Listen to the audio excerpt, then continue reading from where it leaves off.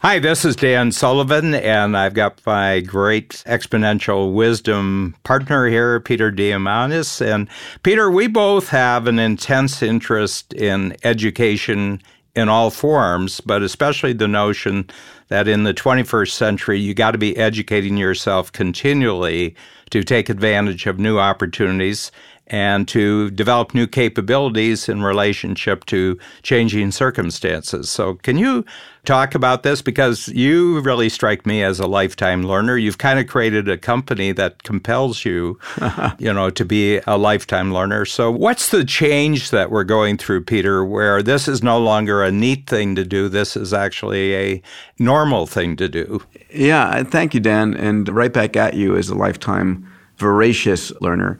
Just to put some parameters around this, the average male lifespan 100 years ago was roughly 40.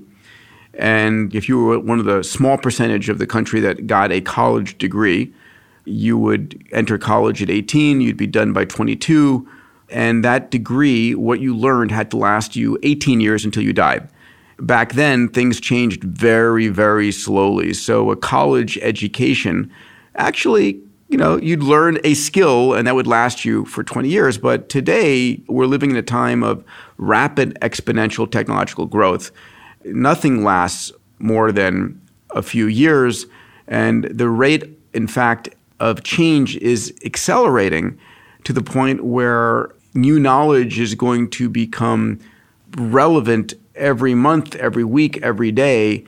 And I think in the future, it is really not a matter of what you know. Mm-hmm. It's about your agility to learn just in time things that you can apply right now. Mm-hmm. Does that make sense?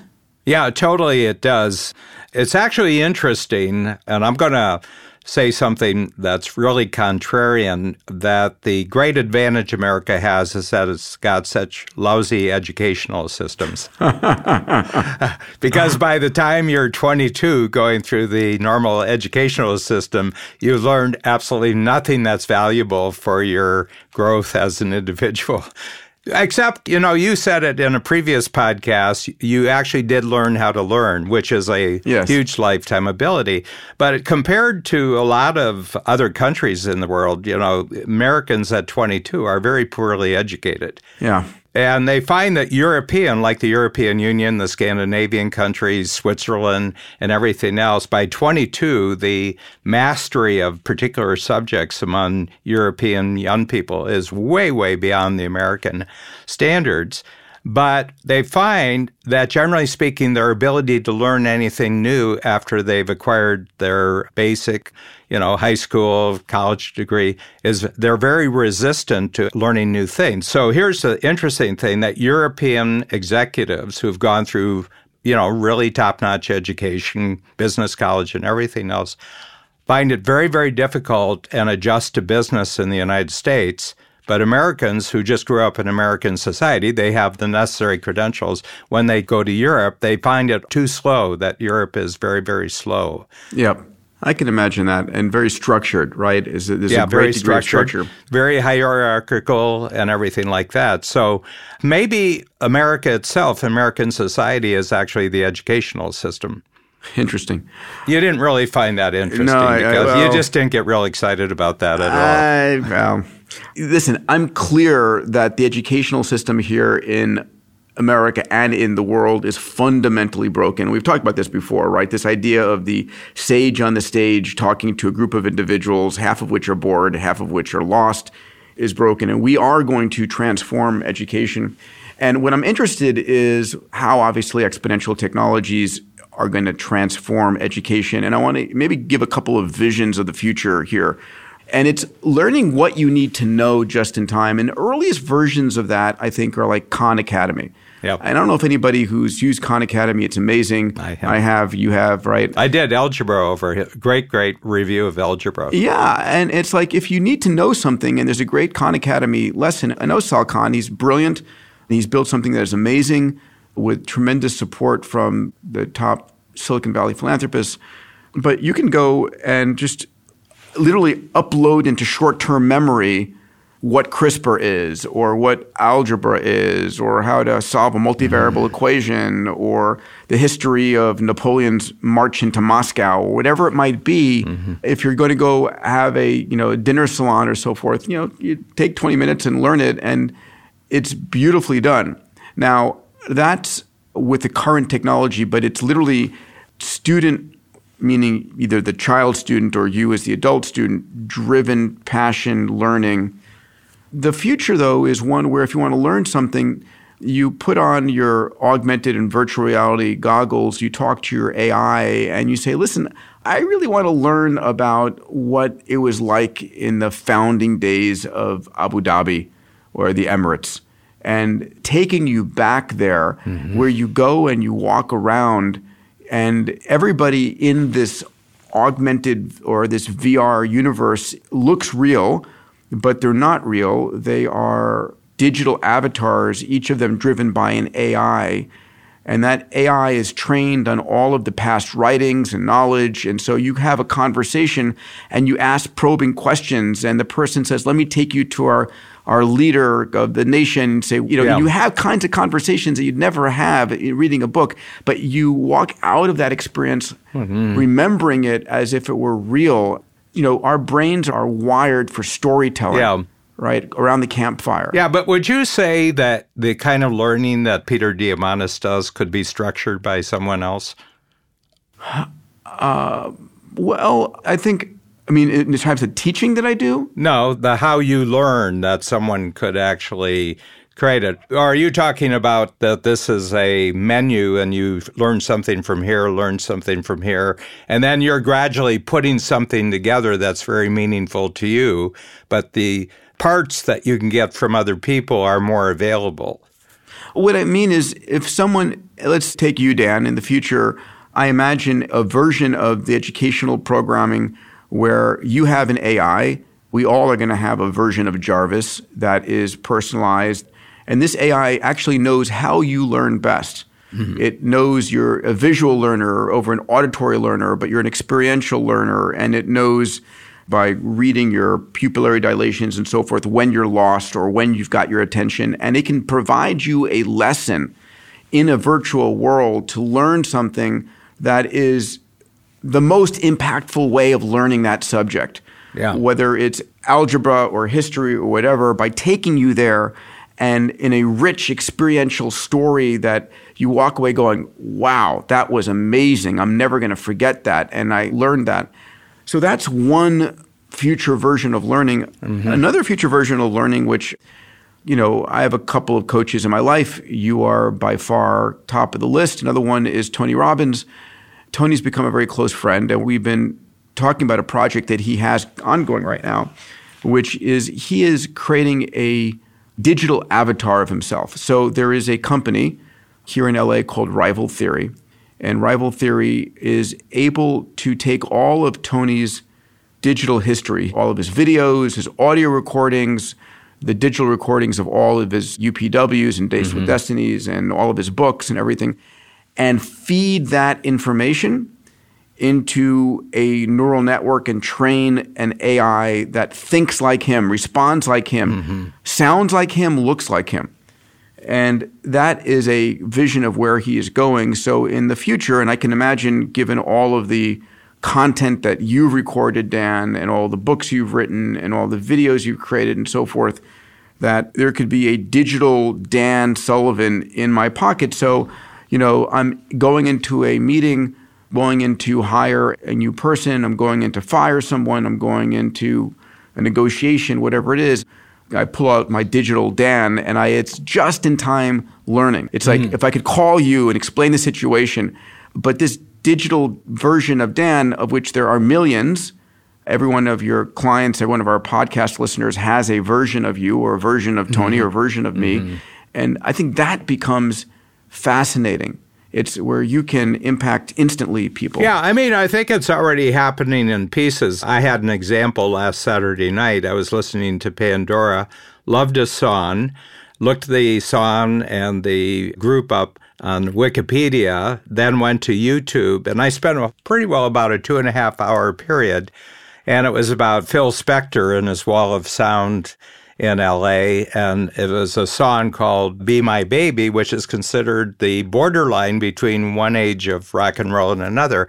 And I just sat there for 2.5 hours, and I said, how lucky I am to sit here in a world where I have all these resources at my fingers. So my feeling is that perhaps this is already being done, but it hasn't surfaced because most of the people who are reporting on education, mainstream media and everything else, they think of education as university, because they came out of university. But what are the chances that this is already happening, everything that you're saying? The system isn't broken. People have just broken out of the system.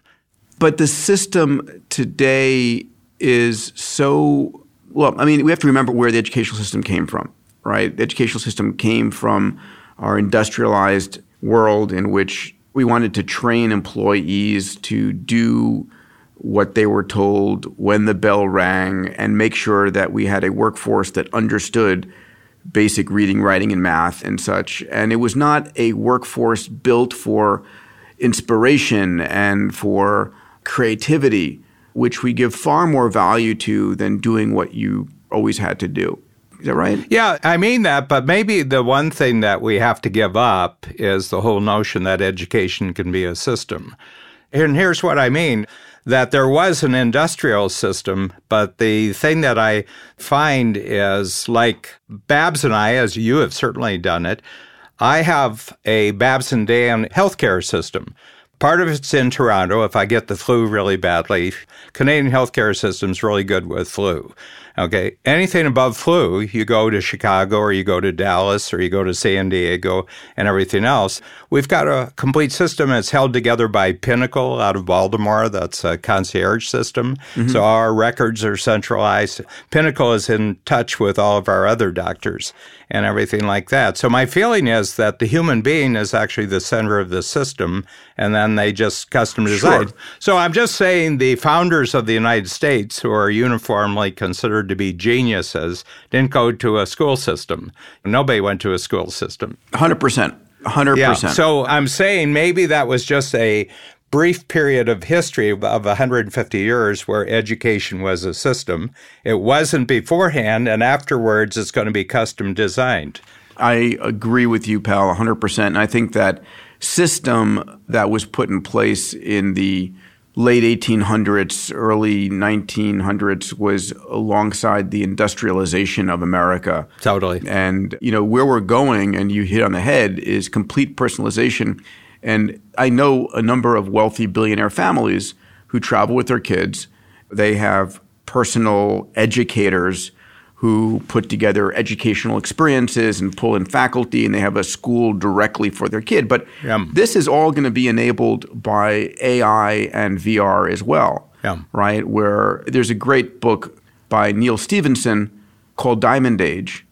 It talks about the Young Ladies Illustrated Primer. And so this is a Young Ladies Illustrated Primer is this AI device that this young girl in China picks up and bonds with. And this book just takes her on a lifelong journey. Every minute of the day, it's able to educate her on what's going on as in conversation, asking questions. And if a snowflake is falling, says, let's talk about the geometry of that snowflake, or does a snowflake or snowball fall at the same rate? Let's talk about gravity and talk about wind resistance. And so the world becomes a lesson, but at scale, AI is effectively free. It's the cost of electricity, and it's hyper-personalized to the individual. Mm-hmm. And so this is where I think we're heading, hyper-personalized, just-in-time, passion-driven education, which allows anybody to learn what they need to learn.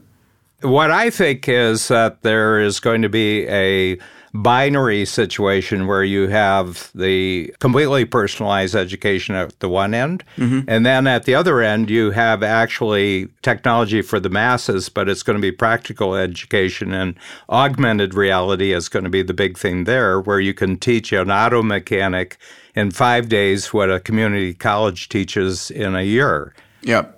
So this is absolutely right. And in fact, augmented reality will enable you to do many things you weren't educated to do because it gives you just-in-time education. And walks you through it. Yeah, what to look for.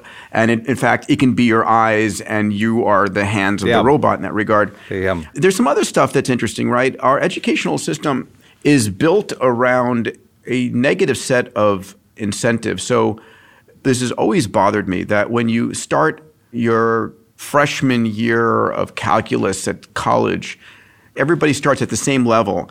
And every time you get something wrong, your grade drops. And when you get a B, your grade drops.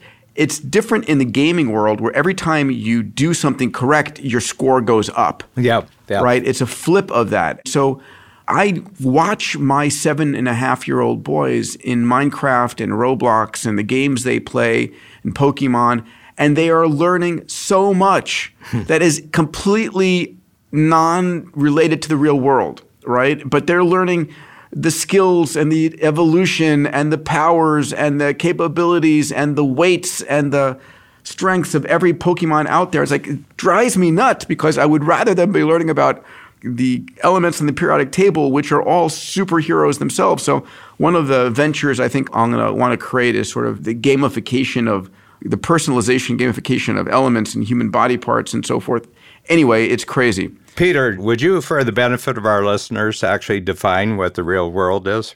Yes, the real world is the things that we experience. I'm all ears, by the way. I'm all ears here. Okay. You call my bullshit. That's fine. Yes. Okay. The world that your two sons are going to create bears no resemblance to the world they're living in right now. You know, I mean, Amen. This is why you are my coach and my teacher. Thank you, pal. I mean, you live in the strangest world I've ever encountered, Peter.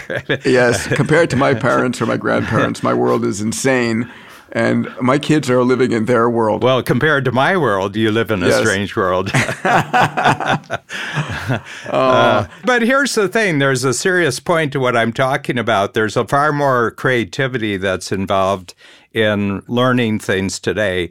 And I go back to 1950, Sister Mary Josephia, St. Paul's Grade School, Norwalk, Ohio. And she said, some point in the first grade, the reason why you're learning this now is that when you leave high school, and people didn't go to college in those days, so you were going into the job market, everything I'm teaching you is going to be valuable 12 years from now. And you know something? Reading, writing, arithmetic, everything she taught me was absolutely valuable. There's no first grade teacher that can make that prediction today. Yep, I get that. I remember my typing teacher who said, I'm going to teach you a skill that's going to be useful the rest of your life. It's been true to a large degree, though the ability to dictate moves faster than my fingers can on my keyboard. I had an interesting idea. I want to pitch this to you, Dan. This is on re-educating workforce as we obsolete jobs like truck drivers and Uber drivers and cashiers. And we're going to be obsoleting a lot of jobs. And so the ability to educate at all ages is critically important. So I thought about the following. There are probably a large number of fields that need qualified employees. Oh, yeah. Right? Like taking care of aging people at old age homes or taking care of young newborns or families, helping a family during the earliest days, being a nanny or whatever the case might be. My friends in the hotel business say they really need great people who can support them at the hotel. So here's the idea. You just lost your job and you're trying to figure out what you want to do and where the opportunities are. And imagine going to a website, and this website has 30 games you can play. When you go and you play these games, the game is actually teaching you a skill in a particular field. And as you play the game and you learning the skill, you either say, I don't want to play this game anymore. I don't like it. Good. Find out early. And then you go play another game and you like the game and you're doing well at the game and you're learning the game and you're climbing up the leaderboard. And then at the top of the leaderboard, it goes, Dear Professor Sullivan, you're doing so well on this. We'd like to offer you a job in this field. It's like The Last Starfighter. It is exactly like The Last Starfighter, right? And so it's a notion that imagine if unemployed individuals played games all day long and found out what they're good at, and while they're playing the game, they're learning. And then I, as the employer, say, I need 10,000 qualified individuals in this field. I'm going to fund a game on that to be developed, right? So maybe someone listening to this podcast can go and build that business. There's a story that Gorbachev, who was the last guy standing when the Soviet Union collapsed, they came to New York in 1988 with a delegation, and they were walking around New York, and they found these big games. Arcades? The games. Yeah. And they went in, they said, "What is this?" And they said, "Oh, these are just kids." And they said, "Is this the only one in the United States?" "Oh, no, there's hundreds of them." And he said they went back to the embassy that night, and they were talking around, and they said, "This is how they train their jet fighters. They train their jet fighters. We have nothing to train our jet fighters." They said, "We're lost. We can't possibly keep up." They interpreted everything as a capitalist plot, so immediately they did that. But there's a truth to it. I mean, the guys who are doing drones now from Nellis Air Force Base and outside Las Vegas, I bet a lot of those started off as and look at gaming.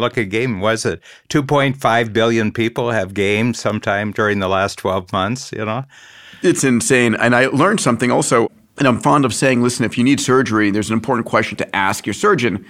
You know the answer, right? It says, how many times have you done this exact surgery today or this week or this month, right? The surgeon who's done it the most, has had the most experience with odd circumstances and so forth, is typically the best. But it turns out that surgeons who are gamers actually perform much better. No, I believe that. I totally believe that. Yeah. See, my feeling is, if you look at technology, I think the iPhone and what the iPhone did, I think caught the world by surprise. Would you say that? No question at all. It became a platform play upon which amazing things were built. No, I mean, there was no preparation for people anticipating the results of people all of a sudden 3 or 4 billion people on the planet having iPhones. Having smartphones. Yeah. The majority have Android phones now because the cost is low, but iPhone kicked it off for sure. Yeah. But the whole point is, could it be that an educational system is actually being created? Suddenly it's just going to catch the world. Not a system, but a capability, let's say a global educational capability is already being created, but it's just going to catch the world by surprise. And people are going to say 10 years from now, why didn't we see that coming? We didn't see that coming. Possibly. We have to do two things. One, we have to differentiate different types of education. So there is learning to learn a skill or learn a particular history or equation. And then there is socialization parts of learning. Yeah. Right? So I think the first part, this non-system system could handle. The second part of how do you become a good human being, how are you empathic, how are you polite, how you make your points, how do you orate, all those things require the human-to-human, more structured, which should be in the family unit, but the family unit, of course, is under attack in a multitude of different ways.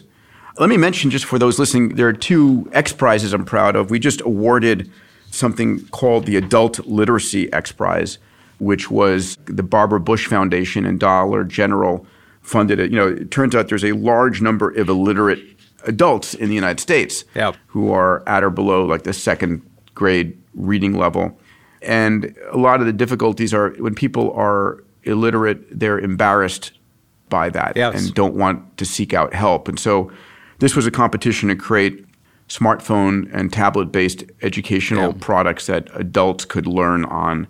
And so we just awarded that. And the big experiment going on right now, which is a $15 million prize funded by Elon Musk, Tony Robbins, the DeVos family, Scott Hassan, we're getting the results right this minute, and we're awarding the $15 million purse.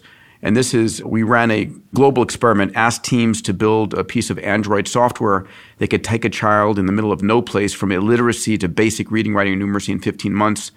700 teams entered. We narrowed it down eventually to 5 pieces of software. Google gave us 5,000 Android tablets. We went into Tanzania and found 141 villages that had 0 literacy in Swahili, English, no languages.